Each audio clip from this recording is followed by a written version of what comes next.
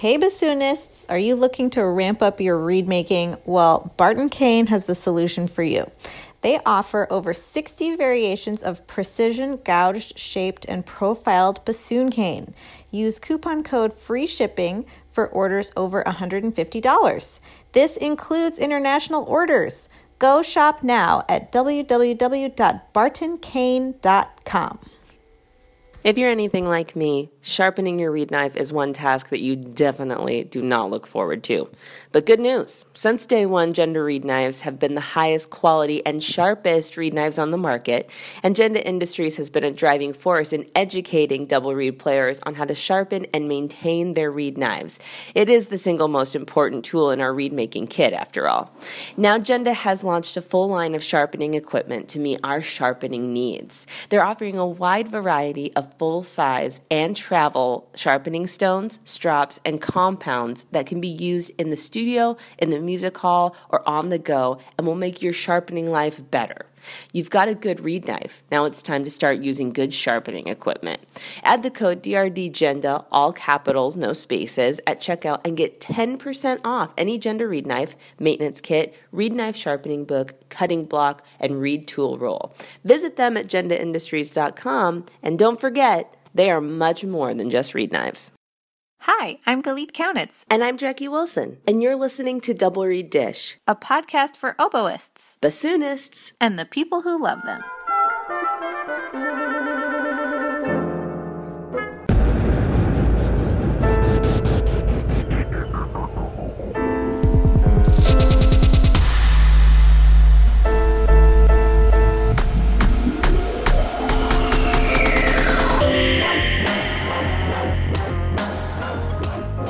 Galit, it's 2019, the new year. I am both excited and full of anxiety.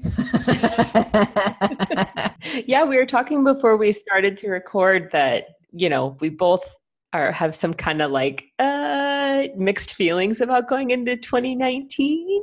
Half of me is so hopeful and bright-eyed, and the other half of me is just deeply suspicious. Yeah, 2018 for me was a really good year. It brought a lot of things, a lot of new opportunities and things, and now that's resulted in kind of a bunch of life particles, big girl stuff that I'm waiting to see how they'll all land and figure themselves out, and that can be kind of a, interesting time. But I love the vibe of a new year. I love the fresh start. I love the reflection, just kind of the excitement that goes into the buzz of a new year. It's very much my vibe. Oh, yeah, 1,000%. So we were thinking that it would be cool to start the new year sort of with a podcast version of a vision board. Yeah. What do we want 2019 to be like? How do we want it to look, even if we're not quite there yet? Okay, so if I had to come up with one word for how I want 2019 to be, it would be trust, because it's something that does not come naturally to me. And B, I think it would be really, really useful to give up the control and just send it to the universe or whatever you call that entity, and just trust that it's going to happen, how it's going to happen, and you can handle it and deal with it as things come. Oh, definitely. My word is the very related serenity. Oh, that's great. Well, which I shared with my husband, and I'm not a Seinfeld watcher, but apparently there's I thought that was kind of funny, but yes, I love the idea of the quiet confidence of serenity and very related to trust. So we're definitely on the same page going into 2019 there. What about an emoji? What's your emoji going into 2019? The emoji I want to go into 2019 representing is, that hand, like the flexed hand with the nail polish going on it. It appears in literally 99% of all of the texts that I get from you. It's the nail polish. I just think it's such a fabulous emoji, like just, oh, check out my nails. I'm not stressed. I'm painting my nails. Yeah, I'm fabulous. I love it. What about you? Mine is going to be prayer hands to go with the trust. Ah, I'm doubling down. I am doubling down. I need to do it. also love Salsa Girl. Oh, salsa girl. You also, one that you use a lot that confuses me is the cowboy hat emoji. I don't know what that means. I think it just means like, yeah, let's go. Do you have a quote to go into 2019? I don't particularly have one, but I'd love to hear what you've got. This has been coming up in the memories part of my Facebook because apparently I post it around the turn of the new year every year. So it's from James Baldwin, the very famous author, and he says, "Know from whence you came. If you know from whence you came, there are absolutely no limitations to where you can go." I love it.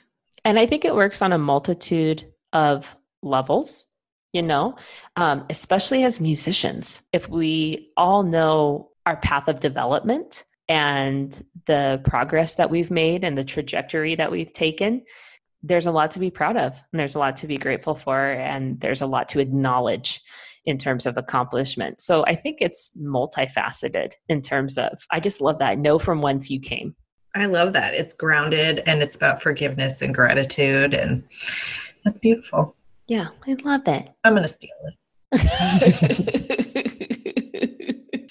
So before we started recording, we were looking at images that could signal 2019, and both of us independently chose Beyonce images. Do you want to say yours first? Well, to be fair, I think that pretty much any Beyonce image represents how I want to go into 2019. Like, it could be the one of her falling on stage, and I would still be like, God, I want to fall like Beyonce. She fell and she turned it into a power bounce. WWBD. I use her in my teaching all the time. Yes, I love it. But my specific image is from, we don't use profanity on the podcast, so the ape poo-poo video.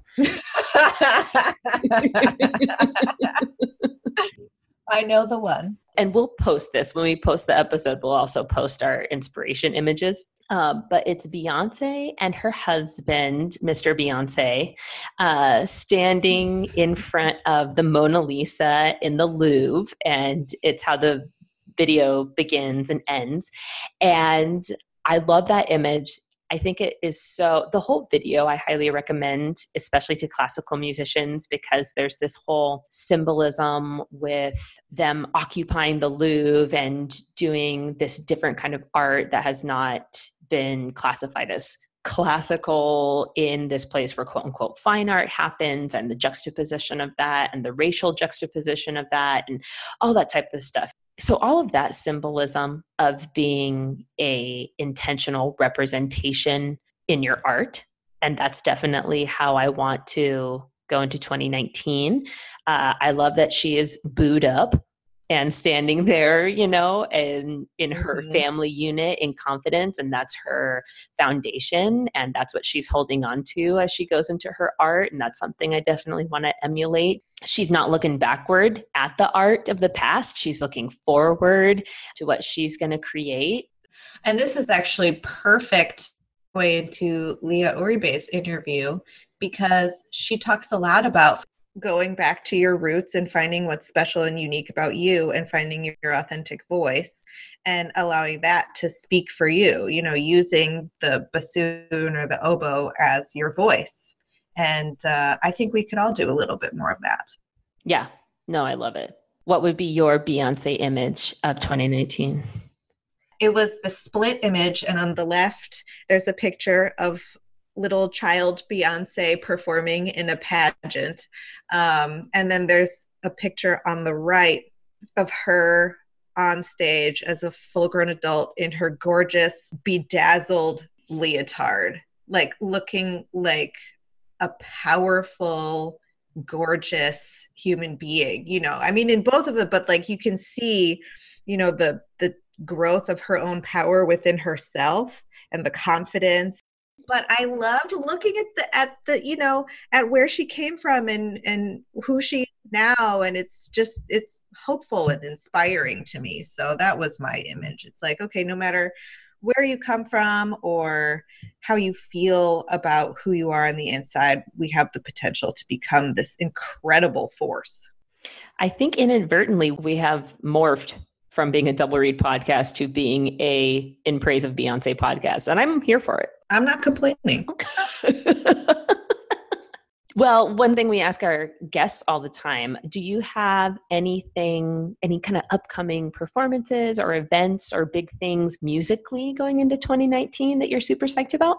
Yeah, I do. I'm going to be performing the Lukas Foss Concerto with the USM Symphonic Winds this semester, which I'm super excited about. You didn't tell me that. That's amazing. Oh, I didn't? No, I'm doing that in March. I love Lukas Foss. He worked at BU when I went there, and every once in a while he'd come into the office and we'd all be like super quiet and like look at each other and be like, Lukas Foss is here right now. I can't believe I didn't tell you that. That's awesome. Yeah, I'm really excited.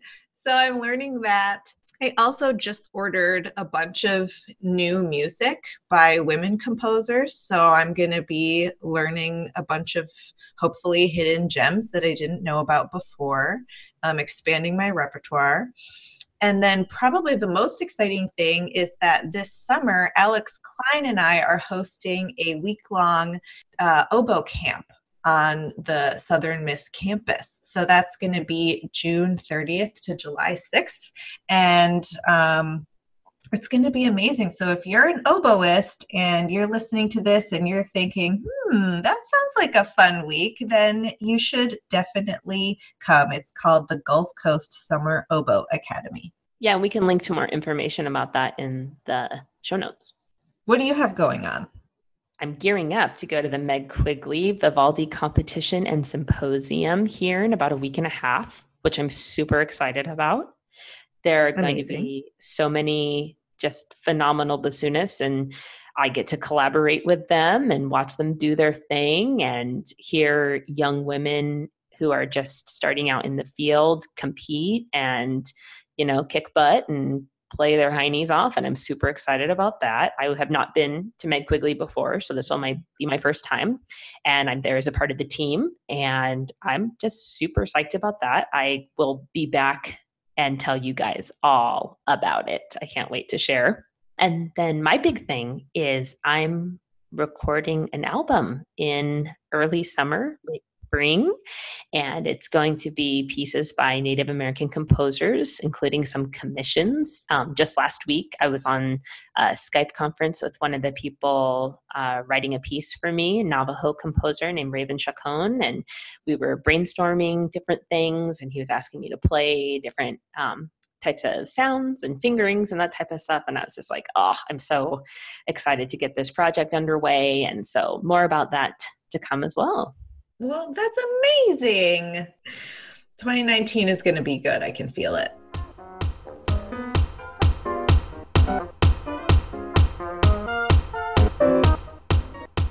Don't you hate feeling bored with all the music on your stand? Well, luckily, you never have to feel that way again.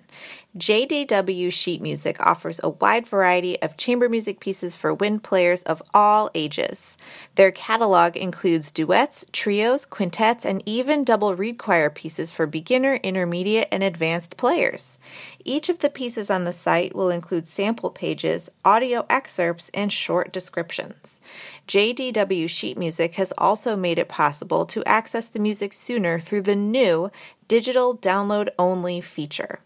Pieces that are marked Digital Download Only will be made available immediately after purchase. To learn more about JDW Sheet Music, please visit www.jdwsheetmusic.com.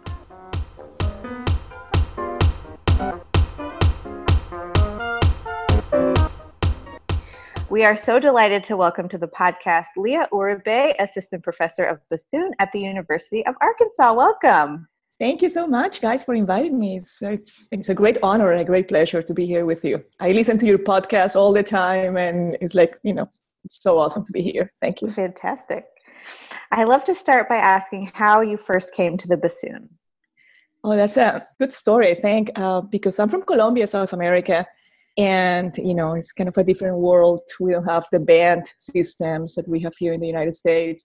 So, I grew up without any actual access to this, plethora of instruments and variety of, opportunities, let alone classical music. I grew up listening to salsa music. That's my thing. My mother used to say that I learned how to dance before I learned how to walk. And I knew all the lyrics to all the salsa. I still do. I love that music.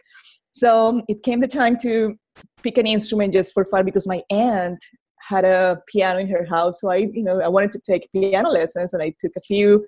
It was way too expensive for my family. So that was the end of my pianist career. Then I, delved into the guitar. So I was able to sing some songs with my friends. But then I got into art, and I wanted to join something serious where I could, learn more about how to draw and how to paint. I was 11 at the time. I started painting. By age 13, I got really tired of the all ladies group that got together on Saturday morning to paint, to copy things. So I was like, I need something different. So I went to the newspaper and found this ad for the School of Fine Arts in my city. And I told my mom that I wanted to be there. So we went and checked it out. And it ended up being a program, a bachelor's degree, basically, in art. It wasn't open for people my age. But at the same time, they told us that the conservatory had openings for music because they did have a program for kids. So I decided to join, and I wanted to be a pianist. So when I was registering to the conservatory after actually taking a lot of tests, and they only choose 16 kids for the year. So, and finally they asked me, what do you want to play? Like, I want to be a pianist. And they said, well, you are 13, you're way too old to play the piano. So I had to choose an instrument. So I had started already some classes, and my theory teacher wanted to guide me, knowing that I didn't know anything about those instruments. So he said, well, we have a great viola professor, an awesome cello professor, a really, really good bassoon professor, and a French horn. So he took me actually to their offices to interview them and to actually see the instruments for the very first time. And the bassoon professor said, well, if you choose the bassoon, you'll be the first girl in this conservatory playing the bassoon. And that's the beginning of this story. Wow. I didn't know anything about that instrument. I just wanted to be that girl, that first girl playing that instrument. Which is interesting, I think about it often. Like, life has taken me many, many places. My life, the way I have construed everything that I do and have, and my relationships, everything is around bassoon. And I was 13 when I made that decision without knowing what I was signing for. That's it. Could you walk us through the training that happened next, how you experienced school in the conservatory and then going on to pursue your degrees? What was that experience like? Well, first, that conservatory program was really strict. So pretty much from that time until I graduated from high school at age 17, I was going to this conservatory every day after school to take bassoon lessons, to sing in the choir. I had music theory, I had music history classes. It was pretty strenuous, and like every day until 7 or 8 p.m., they're doing music things. So by the time I graduated from high school, I knew I wanted to be a musician. I went through like 3 or 4 different bassoon professors through these few years, because my city, Cali, has at the time had a symphony orchestra, but it wasn't well paid, and the jobs were not very stable, so people were coming and going. And so I decided that if I wanted to be serious about this, and I knew I wanted to be a musician, I had to move to Bogota, to the main conservatory, Universidad Nacional de Colombia, with the professor Siegfried Miklin, who had been the person that started the bassoon school in Colombia, that guided all of us until he retired in the early 2000s. And so I moved to Bogota and joined the conservatory there, and that's where I got my bachelor's degree. You got your master's degree in the United States. I And did. your doctorate in the United States. Can you tell Yeah. us about your decision to study abroad and what your experience was like as a person from Colombia coming to an entirely different culture? Ooh, that's a lot right there. So I work on my degree in Bogota. That was, a new experience for me.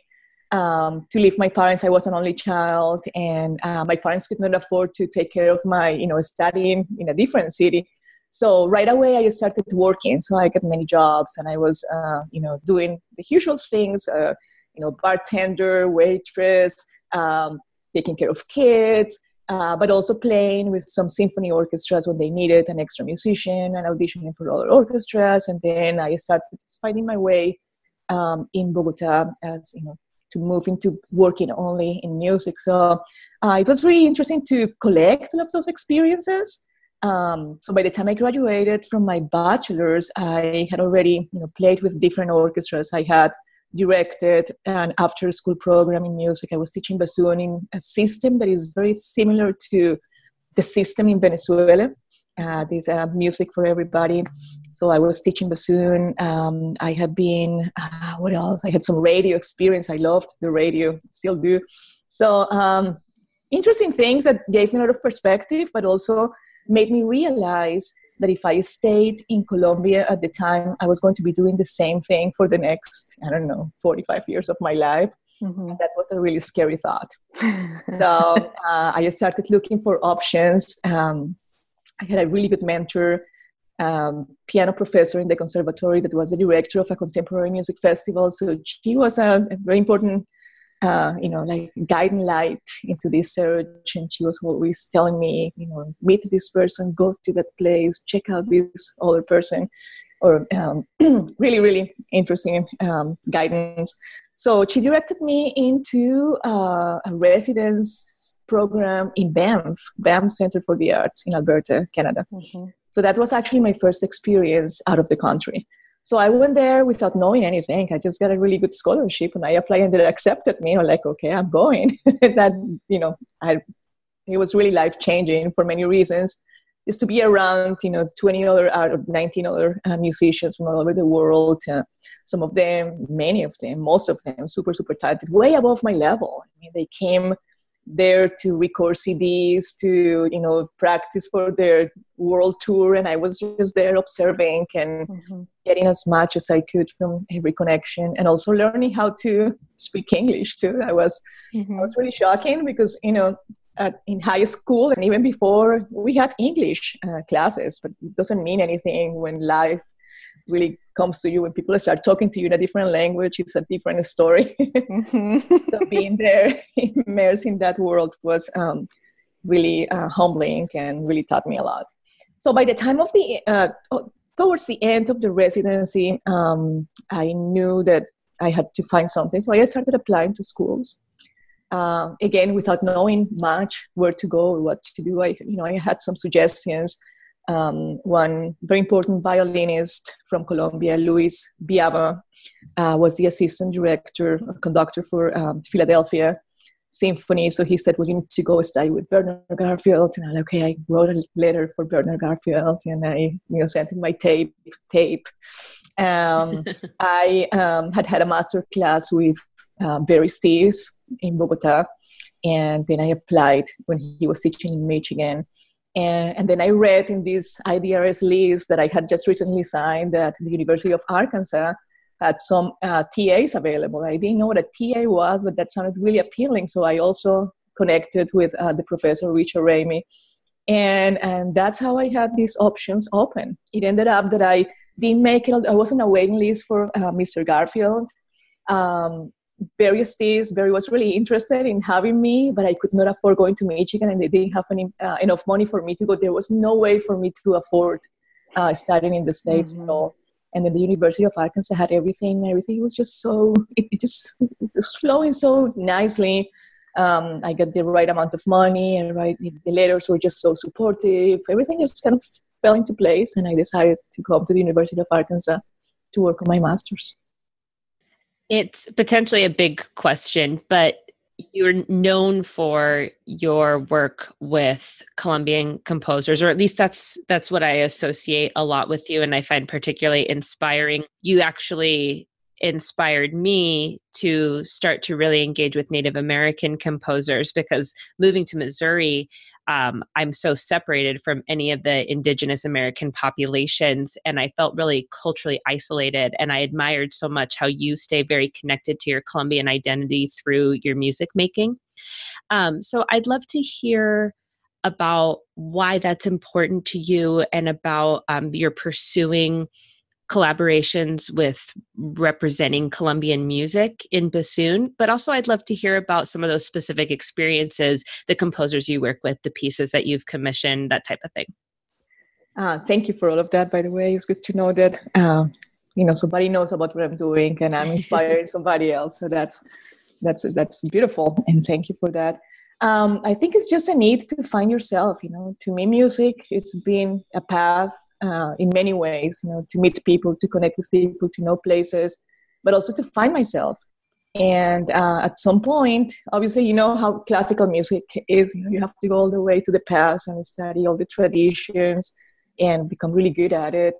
And I did it, but I still wasn't completely happy. And then being in the States and being... this actually didn't start from the very beginning. This is kind of a new thing. It started with my dissertation when I was working at KU in my doctorate, and I was looking for a subject for what to write about, what to play, and that was my first actual, serious connection with research in Latin American music and commissions, music for bassoon. And after that, just has become a need. And I don't mean to become be political here, but is that this idea of being a minority and finding a voice, especially in the last few years, in which I woke up one morning thinking I am a minority in every sense of the word. I'm a musician, I'm an artist, I am an educator, I'm a woman, I am an immigrant, and it's just it's a big eye opening. Like, you gotta do something about it and use your voice. Mm-hmm. And to me, my voice, I'm very vocal about my ideas. I'm pretty opinionated about things pertaining specifically to those subjects. But the bassoon and my teaching, those are my strongest voices. So that's all my interests and my resources. And I just have enjoyed it much. And joining the faculty at the University of Arkansas has helped me a lot. It's been a great platform just to support that research. So connecting with other faculty members in the Latin American studies, or just friends interested in the same subject, applying for grants to be able to commission some pieces, looking for the right tools to put everything together and be able to pursue that passion. My first commission was actually it wasn't a commission, it was a piece that I didn't know was written for me by a Colombian composer that we're very good friends, and then we didn't see each other for many years. And then one day he said, well, back in the day when we were in the same conservatory, I wrote this piece thinking about you and another friend. So he told me the story, like, well, great, why don't we finish this piece? And then I will include it in my dissertation. That was Johann Hasler that wrote a diptych, 2 movements for bassoon, solo bassoon. And then I reached out to a composer from Colombia as well that had studied in Russia, oboe player, but he got his degree. But what he does today is he composes. So I reached out to him and asked him if he wanted to write something for me. And he wrote this awesome piece called Mobile for bassoon and piano. And that was also included in my dissertation and later in my latest CD. And after that, just I just started reconnecting with composers and reconnecting with friends from the time, and really reconnecting with myself in that way. That search for composers and new pieces has expanded also to other Latin American composers. Sometimes they reach out to me, sometimes I go and find them, sometimes I can pay them, sometimes I cannot. Sometimes we, agree I'm going to record them or, play them every time I have the opportunity to do it. It's just whatever we can work out. I feel also that the idea of Latin American music is very biased. I was just talking about this morning to an awesome group of people. It's a group of retired people that get together twice a week to learn about Sync. It's an interesting program. So, a group of music professors were there talking about Leonard Bernstein, and I was talking about Latin identity, misrepresentation of Latin identity in Bernstein's West Side Story. Mm-hmm. And I was, talking about how Latin American music is nothing, really. I mean, if you ask me, are you a Latin person? Or if you ask me to present myself, to introduce myself, I would never say, I'm Leo Uribe, I'm a Latin American musician, Latin American bassoon. No, I'm a Colombian person, I'm a bassoonist. I don't know, something like that. Latin America is way too wide. It's way too non-precise. It's a collection of so many countries with so many identities and particularities and histories and processes that, is really, it's so rich to label it under one word. So I think Latin American music, but it's beyond that. It's just this idea of bringing composers, minorities especially, people that have not found a voice or better a conduit, to reach out to us here in the States. And so they live there with the music, not knowing what to do with it. So if I can facilitate bridging that and allowing them to know other people, to connect. I've always been a connector too. I like connecting people. So that's part of that. Is an interesting and actually really fun thing to do, connecting. That leads me really nicely into my next question, which is about your passion for inclusiveness and diversity in the arts. What are some of the problems that you see in classical music, and maybe ways that we can think about it that will help bridge that gap and create more connection? So I just came back from Lafayette, Louisiana. I was attending a conference called Music Cities, and that was such a life-changing content that came to me in a very unique way, because my passion also in terms of advocacy at the moment for the last very few years has to do also with connecting with the community, and not necessarily through the bassoon. And I know that I have a lot of ways to reach out. Again, not necessarily playing, but just making sure that everybody has a voice. And representation has become a very important word for me, because diversity and inclusiveness, they're there, right? I mean, we have a very diverse community here where I live, right? We have a great amount of Mexican people, Marshallese people, people from El Salvador, Honduras, a few Colombians, and a lot of African American people. I mean, it's a very diverse community, but it doesn't mean that, for example, in our orchestras, we are programming music that represents them. So we are expecting to reach out to them. And in the past, this model, we try to reach out to them. We send them free tickets, but they don't want to come. Well, why would they want to come to the big, concert hall to listen to Tchaikovsky? I always use the same example, but seriously, why would they come to listen to Tchaikovsky if they don't have that connection with Tchaikovsky? If we maybe presented something that represents their culture, or a composer they know, or a piece based on themes from some tradition, or better off if we go to them, right? So part of my idea of reforming this environment and making music accessible is, what are we going to do together to make sure we are representing each other and working together? In this conference, I was so illuminated by the idea of diversity.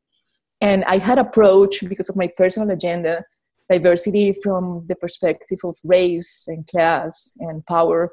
But it became also to me clear that it's about age. So when we're talking about music and reaching out through music, we have to reach out to little kids and give them the opportunity since a very early age to be around music, right? And in school, and advocate for schools for their music programs. And then it is our responsibility to protect all their musicians too, when they retire, to make sure that they have the opportunity to have a nice life, popular music, classical music, any type of music, protect people with disabilities, diversity in the extent of its world. So that's something that I keep thinking about. So I belong to some boards. I've been the musicians representative to the board of one of my orchestras. So I go there and I meet with the board, and once in a while send a little message about diversity, inclusiveness, representation. Let's do something. And I think it's becoming trendy actually. And the reality, fortunately, I guess, is that nowadays, if you're applying for a grant, if you're not presenting something that includes other groups, especially underrepresented groups, or if you don't do things that are interdisciplinary, then you have less chances of getting that grant. So that's a good thing for me. It's a good tool for me to, keeping, the idea of that for them to embrace. I also work with a program that is run by Mid-America Arts Alliance. It's called Artists Inc. And through that program, I am a facilitator for them, and I work with artists on a yearly basis. And what we do is help them find the entrepreneur aspect of their career. So musicians and visual artists and dancers and writers, how can they actually be artists without having to struggle and starve, and be able to make a living out of whatever is important to them from the artistic perspective. Mm-hmm. So that to me is also a way to reach out and to advocate for the arts and to empower people, because I think it's still that idea that, okay, you're going to be a photographer, you're going to die, poor and happy, and you're going to have to work in the bank from 9 to 5 and then take pictures during the weekend. No, if your passion is art, if your passion is music, it's our responsibility to empower them and to help them and to help people that will support them to facilitate those processes. Have you found that these efforts, either in entrepreneurship or diversity and inclusion, manifest themselves in your pedagogy at all? Yeah, they do. I have to be, right? You have to be honest with myself and with my students about who I am. So besides, the bassoon studio that I have, and of course I see my process. They see what I'm doing. I talk to them and involve them in some of these projects. Of course, I make them, play some Latin music here and there and experience that as well. I also teach music lecture class. It's a music appreciation type of class for non-music majors. And those classes are large, and all of them come and they hate it. Most of them, they just have to take that class, to fulfill that. I'm not familiar with that attitude at all. All of my first students love being there. So in large classes, it's interesting. But that's a really good place for me to do that advocacy, because I know that I don't care if they remember, who were the main composers in the Romantic period, although I make a point of teaching those things too. But those are our audiences, and those are the ones that are going to go out and support their local orchestras and local musicians, and hopefully, give money and go to concerts and be informed.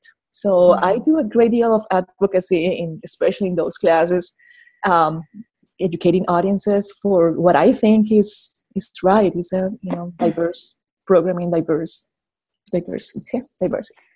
Do you find that the idea of diversity inclusion can be controversial, or can be something that is not fully accepted right away? You have to fight for it? Yes, there's a lot of resistance. Yeah, in many instances, at many levels. I imagine people wonder also in my bassoon world, why am I only playing Latin American music instead of playing more traditional repertoire? And but at this point in my life, I'm old. I should be able to make those decisions. And right. If I don't do it, I feel like I have that inside information, and because of that, it is easier for me to do it. And I imagine, Jackie, you feel the same way with Native American music as well.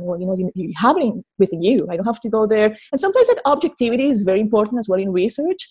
But I know this language. I have this. I am Latin American. I am Colombian. I can relate to those experiences of those composers. So I go with it, and if they like it, they like it. If they don't, not everybody likes Tchaikovsky either. So. True. No, there is. I find also that in the last few years, this idea, we deal with more than we used to with resistance against coming from a different world. And I had this really terrible, heartbreaking, interesting conversation with a friend when I was writing my tenure materials, she was helping me with my grammar. And at some place I wrote, well, as a minority, I understand the needs or whatever. And then she's like, well, you're not a minority. I'm like, what do you mean I'm not? Yes, I am. But you look like a minority. So we had this really, it was painful for me to take that conversation, because as much as I have had I'm a very, very privileged minority, I have to say. And privilege, can be measured in many ways. One of them is education, right? The other one, many things, right? So yeah, I'm an educated minority, and because of that, I have access to other people. But once I leave the educational environment and I go out to the store, I become a minority. And people will discriminate me in many ways because of my accent, or because of my lack of understanding of whatever, or just because I look different, So yes, I am a minority, and I'm happy to be a minority. And even if I don't look it all the time, I find it's my job to do it. And with the resistance and everything, I'm going to keep working for it. Mm-hmm. Shifting just a little bit, you have, as we've talked about, a lot of different efforts going on, a lot of things that you're working on concurrently. So how do you structure your days so that you make the most of your practice time? And how do you approach work-life balance? Do I? If you do it all. If it exists, yeah. What is that? I learned, should I say that or not? I don't know if I have really learned, but there was a really busy time in my life when I was working in my doctorate. I had a job in Springfield, Missouri. I was teaching at a couple universities, at Drury University and Missouri State University. I was playing with the Springfield Symphony Orchestra, and I was working in my doctorate at the same time in Lawrence, Kansas. It was 3.5 hours away from me. So I was commuting all the time back and forth. And also, at the time, I was the mother. I'm still the mother of these kids, but at the time, they were 6 and 7 years old. So, I learned then, in order to be able to, without going crazy much, finishing that endeavor, that I had to, do one thing at a time, right? So I still do the same. In the morning, I am, I'm teaching. When I'm teaching, I schedule my time to practice. When it's time to practice, that's all I can do. I practice. And then when I go home, when I come back home at 3:30 until my kids go to bed, I'm a mom, and I'm taking care of them. And even they're a little bit more independent now. But, I just, kind of defining specific times for the things that I have to do. Lots of clarity in my mind on how the schedule is going to go.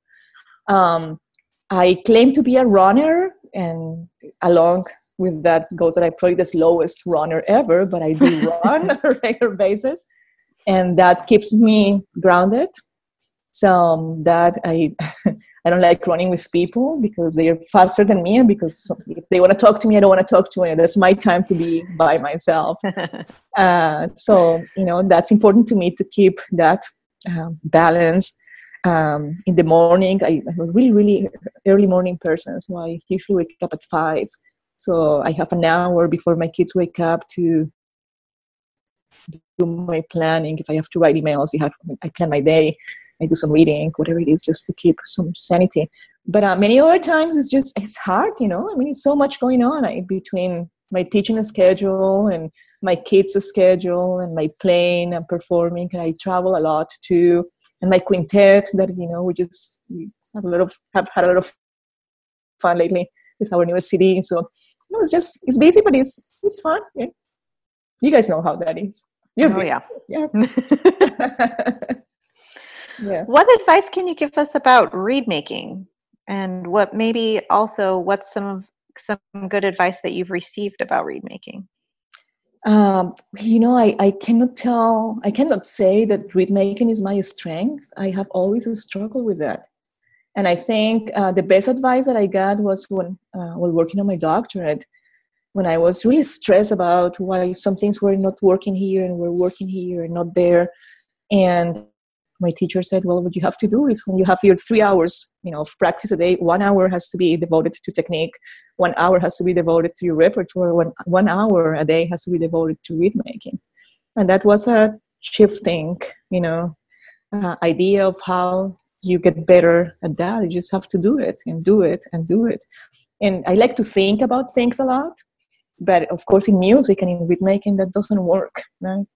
The other thing that happened to me when I was still in Colombia, and for many years anyway, was that resources were so scarce. It was really difficult to get materials, to get machines, to get all of those things. So while making reeds, then the idea was you have to save every piece of cane you have. So I spent a lot of time just making every reed sound, even if it wasn't a good reed, and sound good, and also making sure that every piece of material, was going to be used without any waste.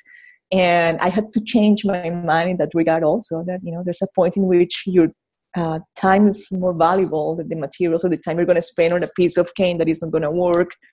So if there's an advice, is that, you're consistent with making on regular basis, and with my students on daily basis, and myself, and just to know when to stop when you're making a read and when to move on to the next one, just to make sure your time's valued.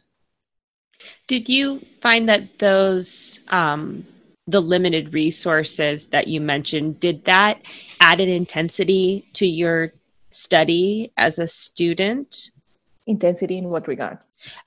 Did you take it more seriously because the resources were more finite, or was that just kind of the reality and it felt normal? Because you said you had to readjust when you came to the United States. No, I think that to be a musician in Colombia, that's what I know.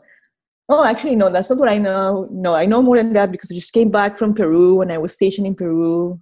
I was in Argentina last year, and I saw similar situation in which you have to try really hard. I mean, like the instruments, the first bassoon that I had, and the second and the third, they were terrible, awful bassoons, and I was trying to make it as a performer, and I was, playing Weber bassoon concerto in a bassoon that my teacher could not make a sound in, But the enthusiasm and the passion and just the need to do it really forced me to direct. So, yeah, obviously it creates some other issues, right? Like if I had had a better instrument at the time and better reeds, maybe my progress would have been different. I don't know.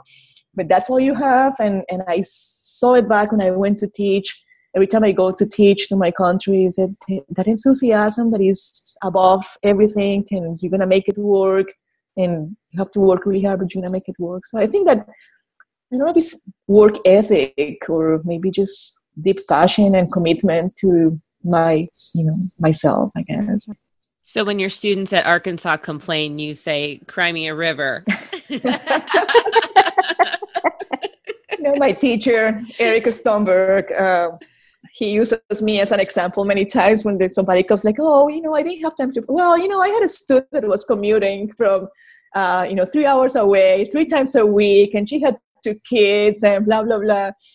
It's funny to hear the story, but, I something that I learned from my situation too is that you never know what people are going through, I mean, nobody really knew that I had 2 little kids at home as a single mom, holding several jobs to make sure, everything was taken care of, and pursuing this doctorate, that it wasn't just the need of a degree, it was an actual life need, because I knew that was my next step into getting a full-time job so I could have a stable life. And I had told my kids, when I have a full-time job, we're going to get a dog. And they were so excited about the dog that we were going I had to get, through that doctorate and get that full-time job. Oh, that's awesome. That happened. We get a dog and then another one. That's awesome. Good motivator. My kids are going to be so mad at me if they don't get that dog. I tell you, after a year of doing that crazy thing of commuting and holding life or trying to, I was ready to quit, but I was just, after 1 year of not being with my kids, like other moms had been, I felt like I had to finish it. Otherwise, it was going to be the wrong message. It was a hard time. I remember so many tears. Yes. Well, and as you know, as a professor, the days can be really long. But I bet it adds a different element of joy in what we do. I mean, I can assume we all have joy in what we do, but you really had to earn this. The privilege to have that long day is something that came of your blood, sweat, and tears. So it adds this kind of perspective. I know it's interesting how life works. I look back and it was hard, but it taught me a lot, and it taught my kids a lot. And every situation in life that has been difficult is always a great experience to be stronger, to get better. Do you have any favorite memories of a past performance that you would like to share with us? I have to confess, by the way, at this point, that I didn't read the questions that you guys sent me, but I know some of the questions because I listened to you guys. I didn't want to be prepared, like I want to make it natural. I want to make it a conversation. But this question I was thinking about earlier because I know where it comes. You know it's coming. It's our favorite. So, well, I mean, there are many memories that come to mind, but there was one recently when I came back to Colombia. It was 2016. I was part of a group of bassoonists that came to teach and perform in this international bassoon festival.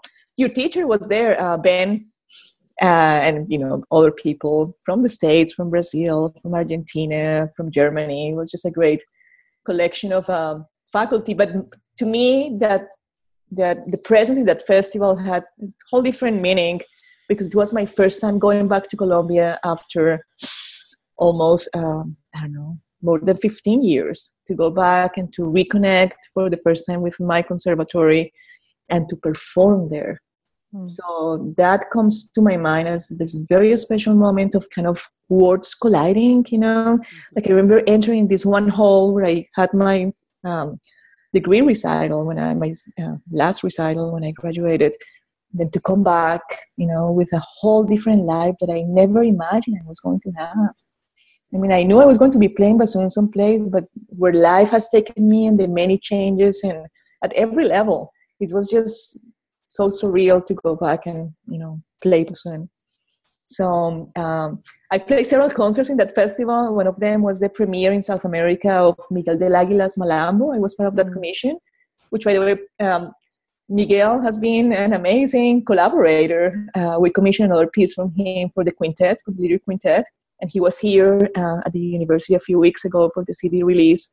And it was amazing to talk to him because, I know him from his professional, life in the last few years, the many things he's done.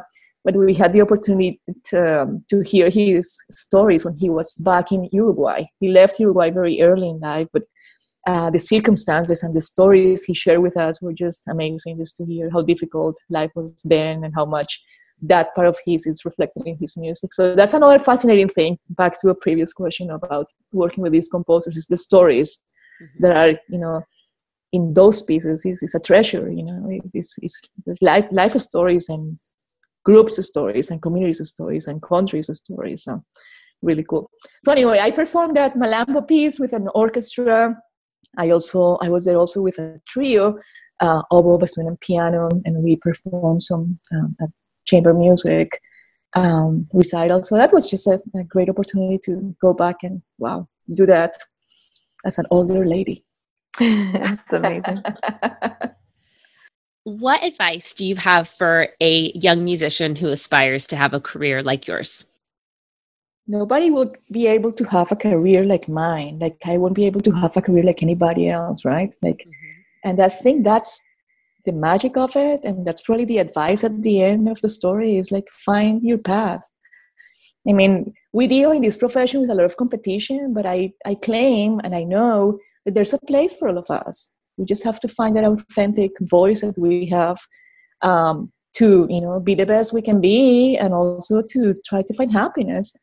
And happiness is this very weird concept, but I feel really content with the life I have, between my teaching and my performing and my research and my connections and my family life.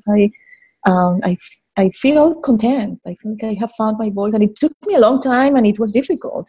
I think that being a musician is a difficult path, but I also think that if we have the passion and the perseverance and the strength to do it, just find our voices and go there and go for it.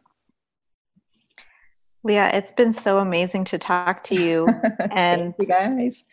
Would you tell us about some exciting upcoming performances that you have in the near future? I just had him a few weeks ago. Can I talk about it? Yeah. Because the agenda for this semester is almost over, but we had the CD release for the Lyric Quintet, by the way. I brought it here to show it to you. Nobody cool. Yet, but I'm going to send it to you guys. It's called Arrivals and Departures, Music of the Americas.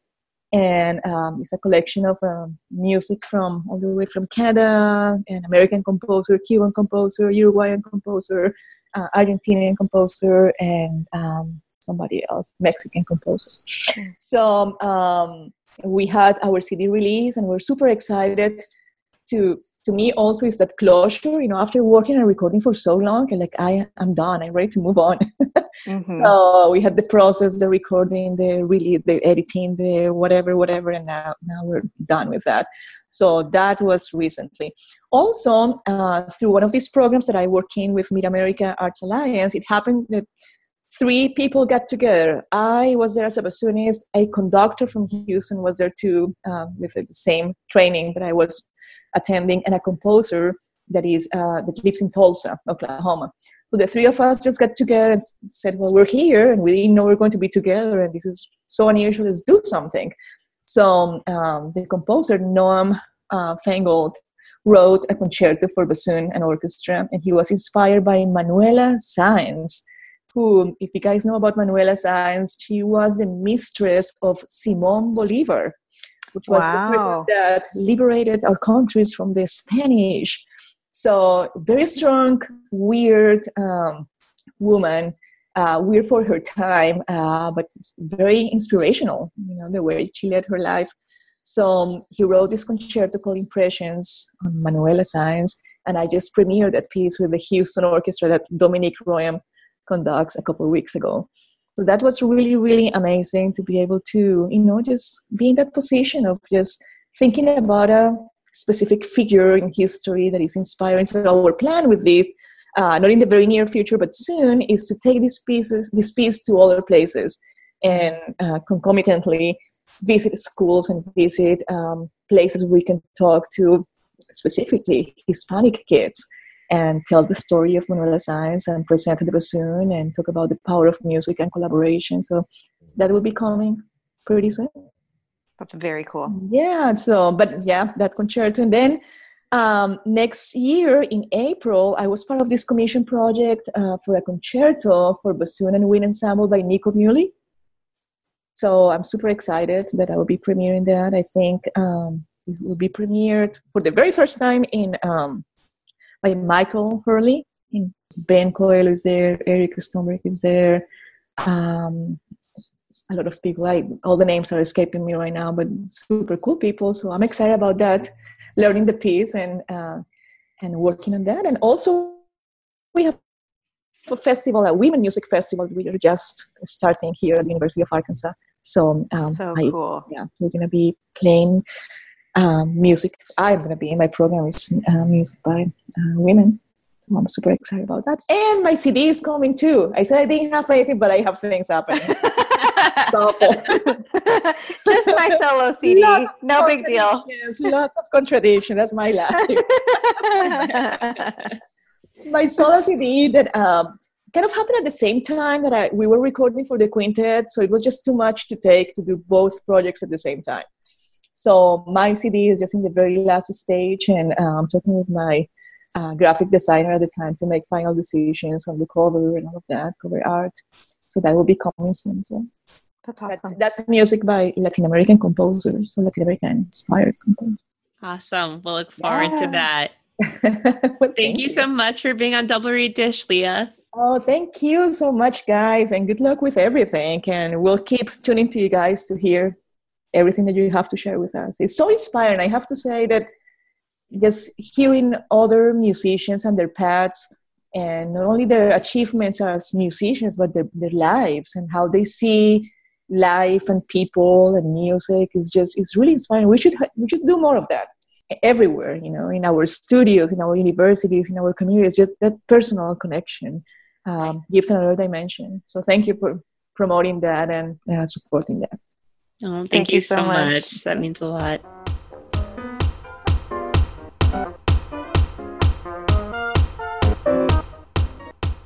a great interview to start the new year with. We hope that you enjoyed it. Don't forget to follow us on social media. We're on Twitter, Facebook, and Instagram. You can listen to us on anywhere you get your podcasts. And if you're on iTunes, don't forget to rate and leave us a review.